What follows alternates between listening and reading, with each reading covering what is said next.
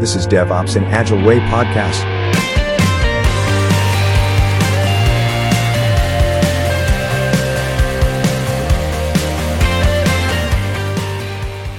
Hello everyone, this is the new episode of the podcast where I will have a discussion with our great guest. So I have honor today to talk with Sam Williams, and if you are not familiar with him, shame on you. You should go to LinkedIn, check his profile, because there is a lot of interesting stuff about serverless, and especially about the topic which is quite close to me, about the certifications. Well, we both have very similar perception on certifications. Probably some of you will be not very happy with that, but I think this is a very important and very urgent topic today in the IT market. So, Sam, first of all, thank you very much for joining me today. I really appreciate it, and I'm really happy that you are with me today. Yeah, so if you could tell us a little bit about yourself, how it come that, that serverless from one side, because you describe yourself in LinkedIn as serverless obsessive, right? Yes, and the certifications on the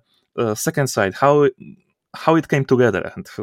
Yeah, so I got into serverless purely by accident. I was a mid-level software developer looking for a new job and found a job at a startup.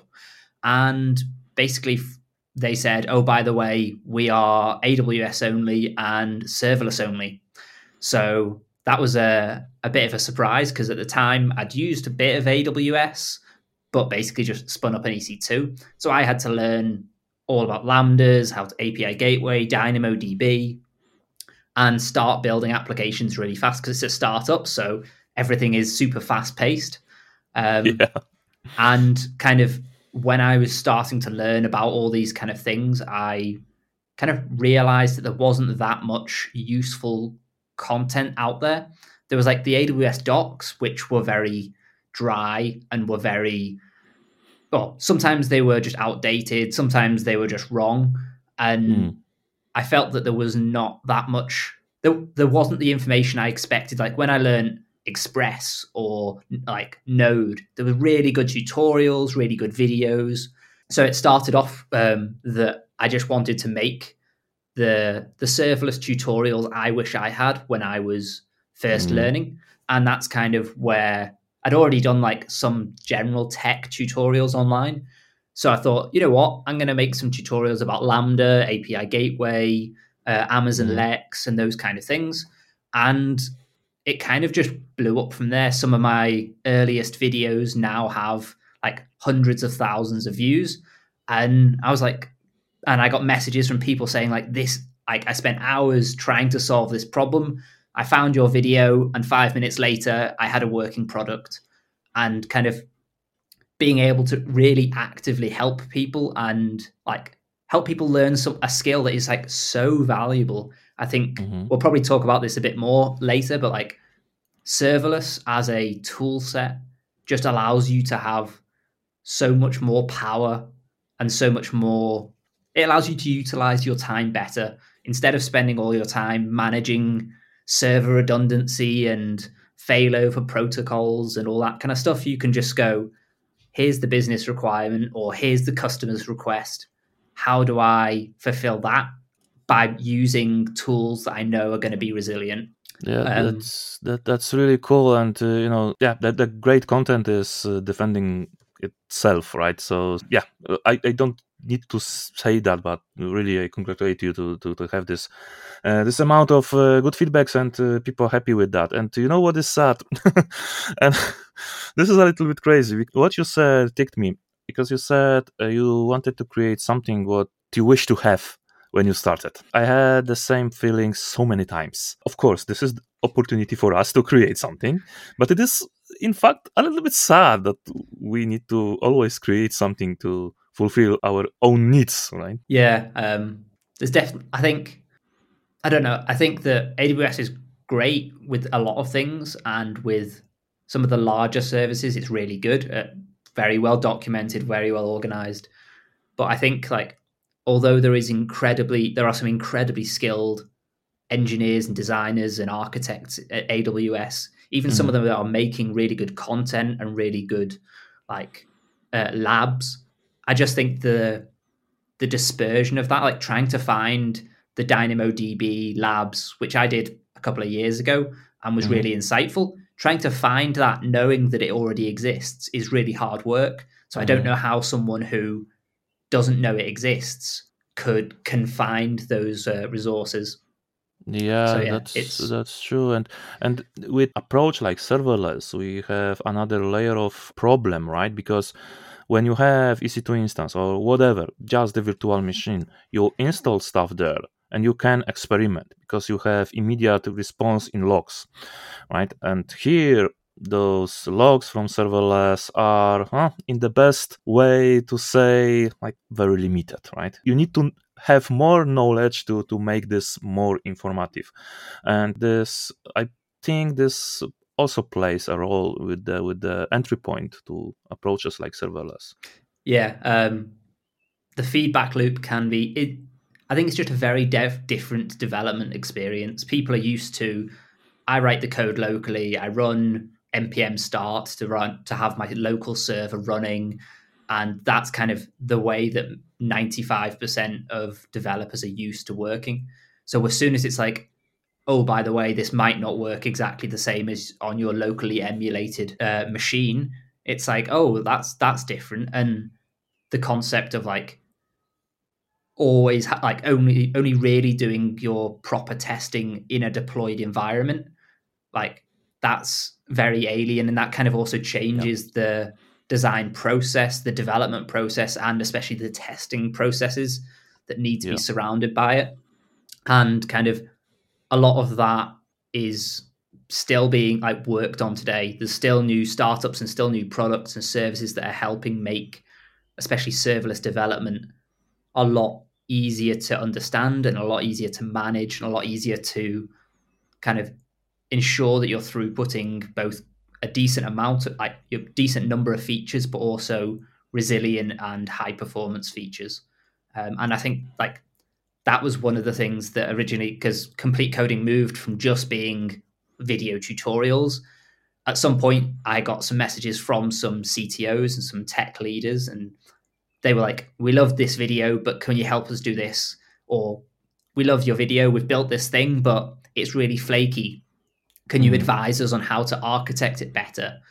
And that kind of led into what I now do as about half of my time, which is consulting with usually startups using serverless to basically help them make the most of it, because there are a lot of things that are kind of implicit, that aren't outlined, like here is your step 1, step 2, step 3, you've now got a resilient system, because you've abstracted a lot of the code complexity into architecture complexity.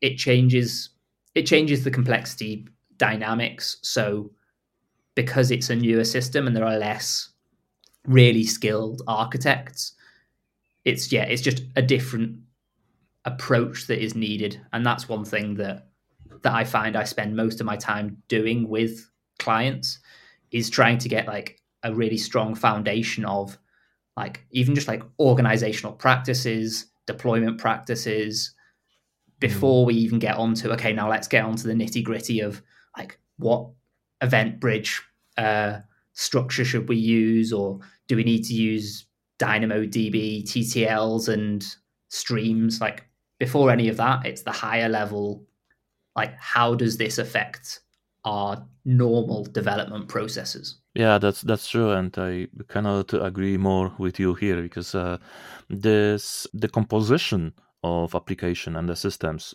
leads us to. I said it a couple of times that in the nature nothing can be lost, right? So we improve something, or maybe not improve, but let's say if the energy is going somewhere, it needs to be taken from somewhere, right? So if we have easier system, let's say in theory easier system like serverless, we need to have something more complicated, and this is the process around it, right?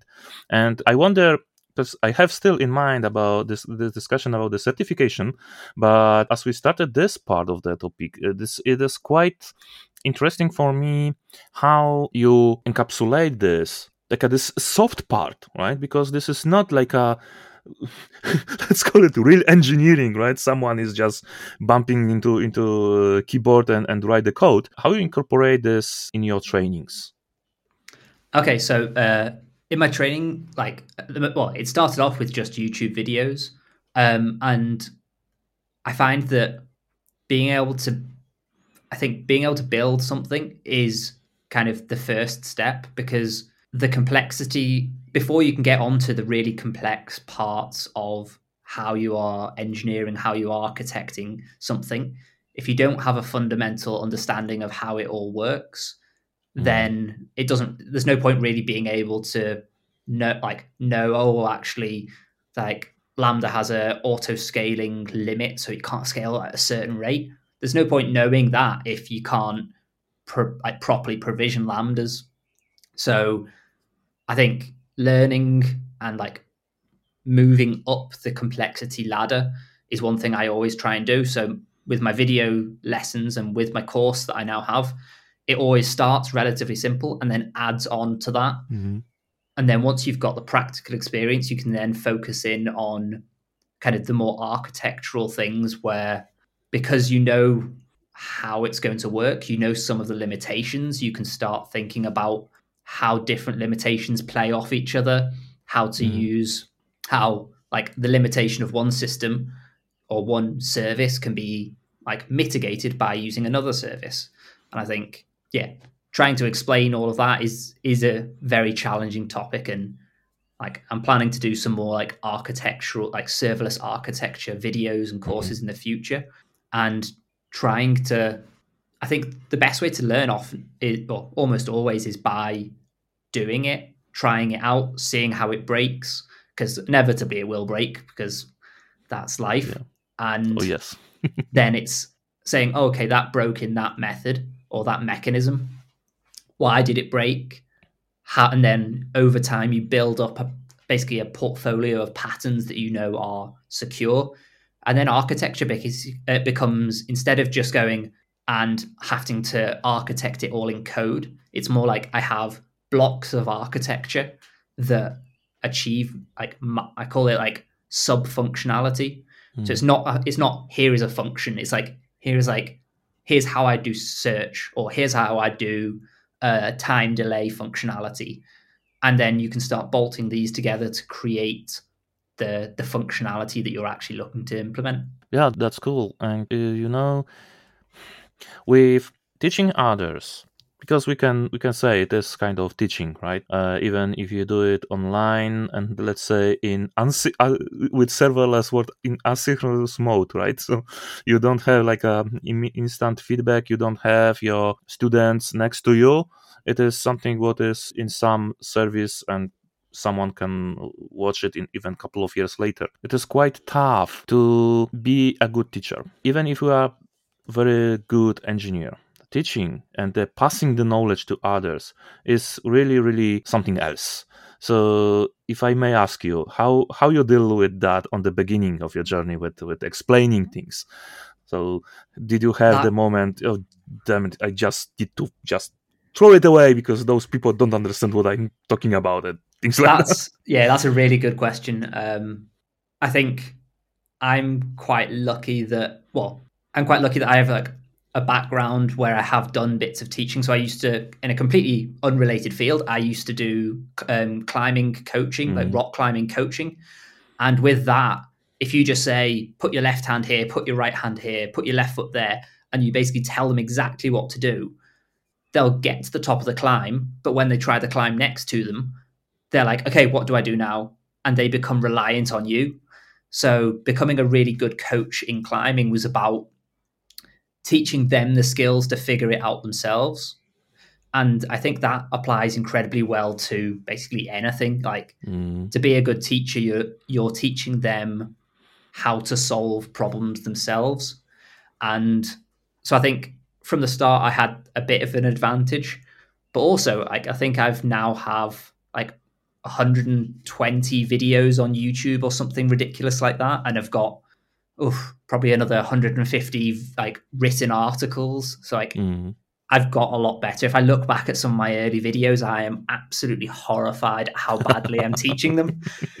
But it's just something you pick up. And yeah, I think if people out there are wanting to get into creating tutorials or creating videos or courses or whatever it is, I think having some practice where you do get that instant feedback early on. So like I'm planning to do some future courses, and whenever I do those, I'm going to run that with a small group of 5 to 10 people, and I'm going to run it like once a week. We'll have a call. I'll do the content, give them some exercises to go away. Next week they'll come back, because that gives me the feedback on like, what did I not explain well? What did what can I improve on, or what can I add, or what did everyone already knew about that topic, so that can save me 5 minutes. So I think, yeah, if you can, just do that. There's loads of meetups out there that you can go and do talks.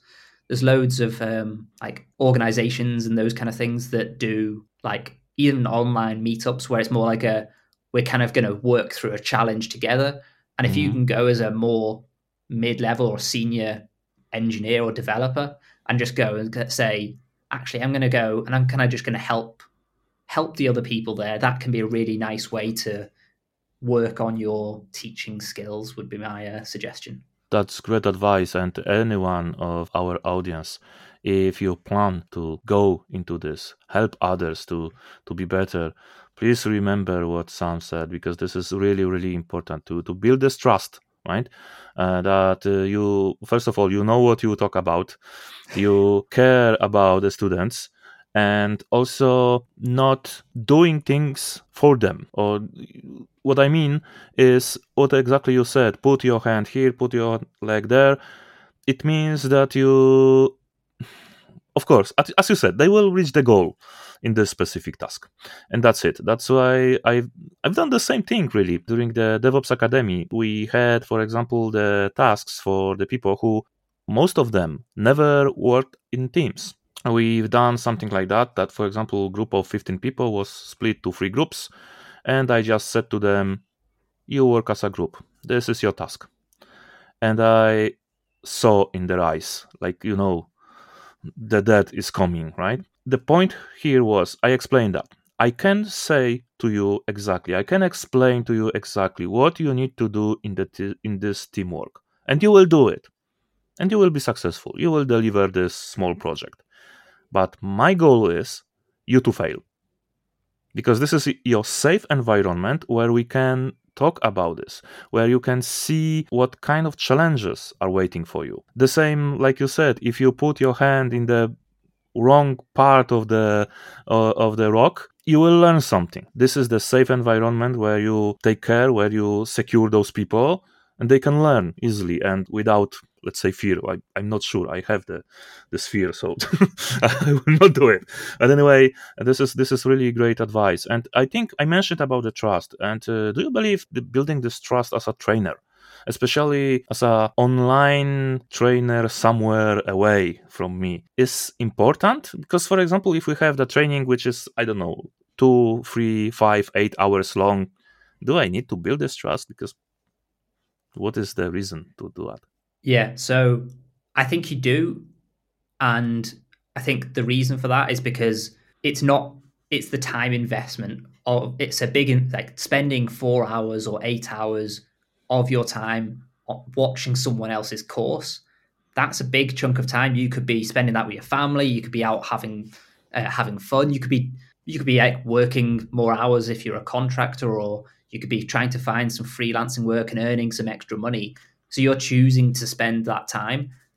If they don't trust that you know what you're doing, if they don't trust that you're going to help them achieve their goals, if they don't trust that the outcomes that they're looking for are attainable and you're going to help them get there, then why would they spend that time?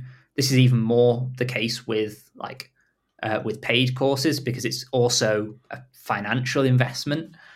And I've found with my course and through my YouTube that at the start it was very easy, because most of the people who were buying a course from me were people who had watched 100 hours or 20 hours of my free YouTube videos, or had been chatting with me on LinkedIn for the past 3 or 4 months.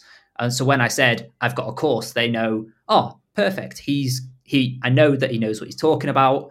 Those videos were awesome, or that video helped me solve a problem. So I'm sure this course will be great. But when it gets to people who haven't been exposed to you, who maybe haven't seen, in my case, my YouTube videos or my articles, or haven't seen me on LinkedIn, there's a lot more of those questions of like, who are you? Why do you think you can help me? And I think, trying to build that trust first makes the not, you don't have to convince them. Well, you kind of do. You kind of have to convince them to invest their time completing your course, or even just like watching your free video.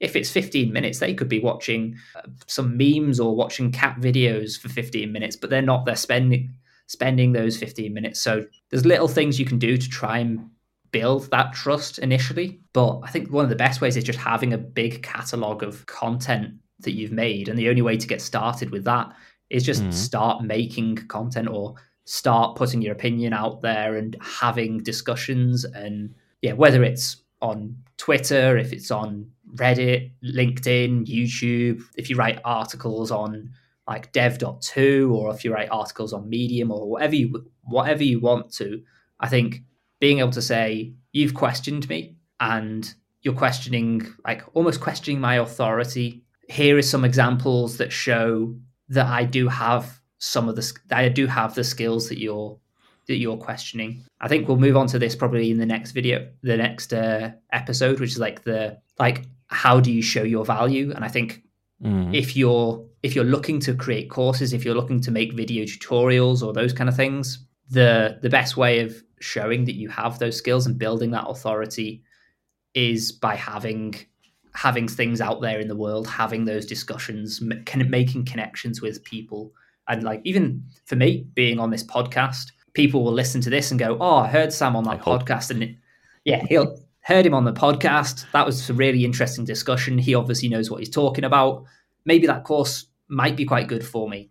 And exactly. I think, it's the more feelers you put out there, the more ways you try and connect with people, and the more content you create, the easier it is to build that authority and build that trust with people who are going to take your tutorials and videos or whatever you want to make in the future.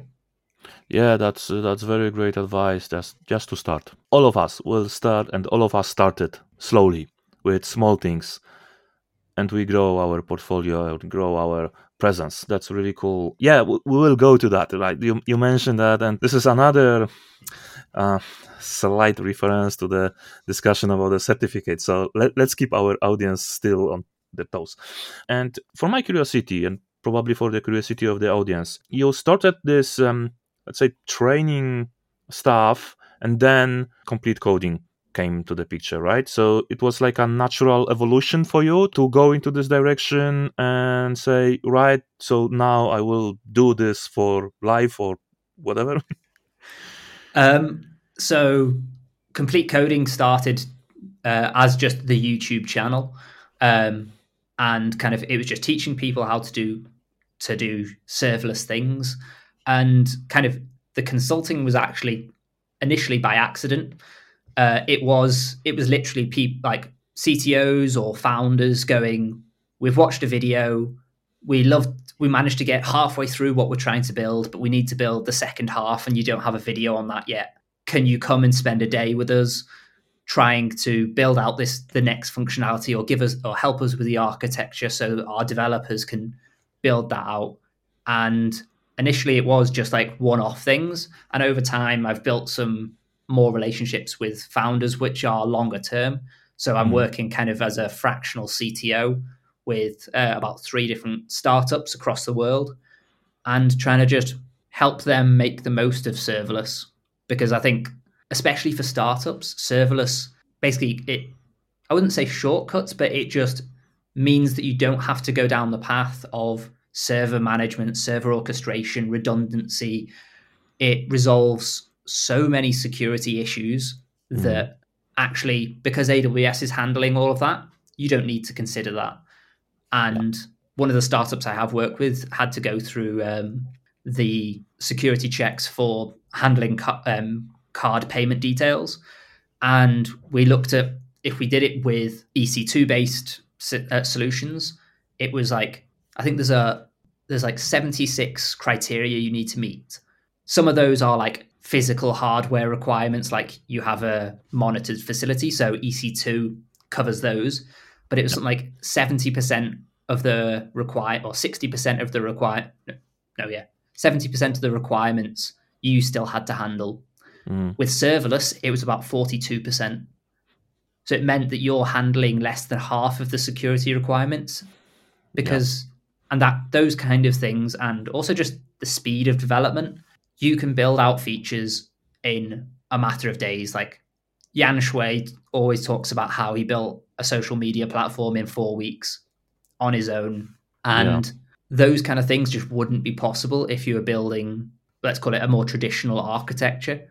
So if you can put out twice as many features, if you can put out twice as many updates as your competitor, that's going to mean you're going to grow twice as fast and that you're going to become a better product even quicker. And I think any startup out there that isn't using or isn't trying to be serverless first is missing a massive trick. That is true. That is true. And what you said about this, let's say, speed of creating MVP and testing the hypothesis, this is something what serverless helps a lot, right? And also I tend to say to people when explaining different compute models and things like that because there is very often the question, how secure will there be the solution in some vendor? So generally we can say, really, doesn't matter how much you will try, they still will have more the security certificates than you can have about the physical security, etc., etc., etc. Especially that was something what I observed, and this fits exactly what you said. After ChatGPT was released and those whole elements related to OpenAI, we saw a lot of small products, sometimes small, sometimes a little bit bigger, and I think you know what I'm referring to, where exactly this approach was tested, just to prove the concept without huge investment. And I would like to hear a little bit more about exactly this from you. If you, definitely. Of course, can share. Yeah, so I think, get MVP as fast as possible, especially when you're a small startup, and you're even better if you're not a funded startup, is kind of the best way. It's like, if you can get something in your users' hands and get feedback, then you're going to be making your product better. I've done this before. I've spent 6 months, like weekends and evenings, building out a product, put it out into the world, got, I think, 4 or 5 free users, and no one wanted to pay for it because it wasn't useful enough. So what I decided this year was I was going to try and do the opposite. I was going to try and launch and have a revenue generating business within 30 days. And obviously serverless made this possible, because like the actual code and the implementation of the core functionality of this application, which for anyone that's listening and doesn't know, I built an application that allows you to go through LinkedIn and click a button. It will read the text of whatever LinkedIn post you want to comment on. It will then automatically generate a appropriate response to that, and you can customize it in things with some settings. And then it will paste that into the comment box, where you can then tweak it a little bit, make it more you, and then send, which basically just speeds up the time it requires to engage on LinkedIn posts, which for anyone that's a LinkedIn nerd, a little bit like me, it can help boost your own posts by commenting on other people's. So I built this and I think I had my first users within 8 days of coming up with the idea. And within 17 days of coming up with the idea, I had my first income. It was $30, but it was a $30 a month subscription. And that kind of proved that people were not only willing to use it, because by that point, I think I had 200 free users, but I also had people that were willing to pay money. So that meant that I was justified in spending some more time and some more effort building out more features, building out the product, because I knew it was something that could become a startup. That product is still running today. It's more on maintenance mode at the moment because there's a lot of other competitors that have jumped in with a lot more money and a lot more time to try and do something similar. But yeah, the concept is just getting feedback from your actual customers, getting payments. Like it's all well and good going to your auntie and uncle and going, "Oh, would you use this?" And they go, "Oh, it's a lovely idea. Of course I would." But the ultimate form of validation is cash in hand. Serverless can really help you get there a lot faster. Yeah. By the way, it is a really nice tool, and I use it from time to time just to see how it goes. And I observed this from the beginning, with really hoping that it will be successful for you, because this was also the proof what we said. So people out there, if you are listening to this podcast, you see 17 days, right? You said 17 days for the idea, and on my another podcast we agreed that the best ideas are coming to us on the toilet. I don't know how it came to you, but I will not ask you.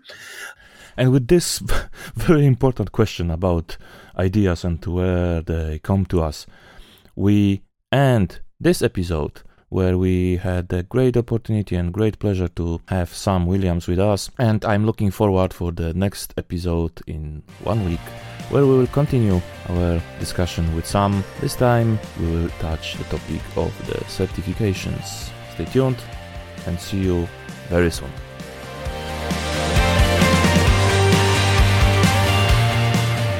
Thank you for listening to this episode of DevOps in Agile Way podcast with your host, Pawel.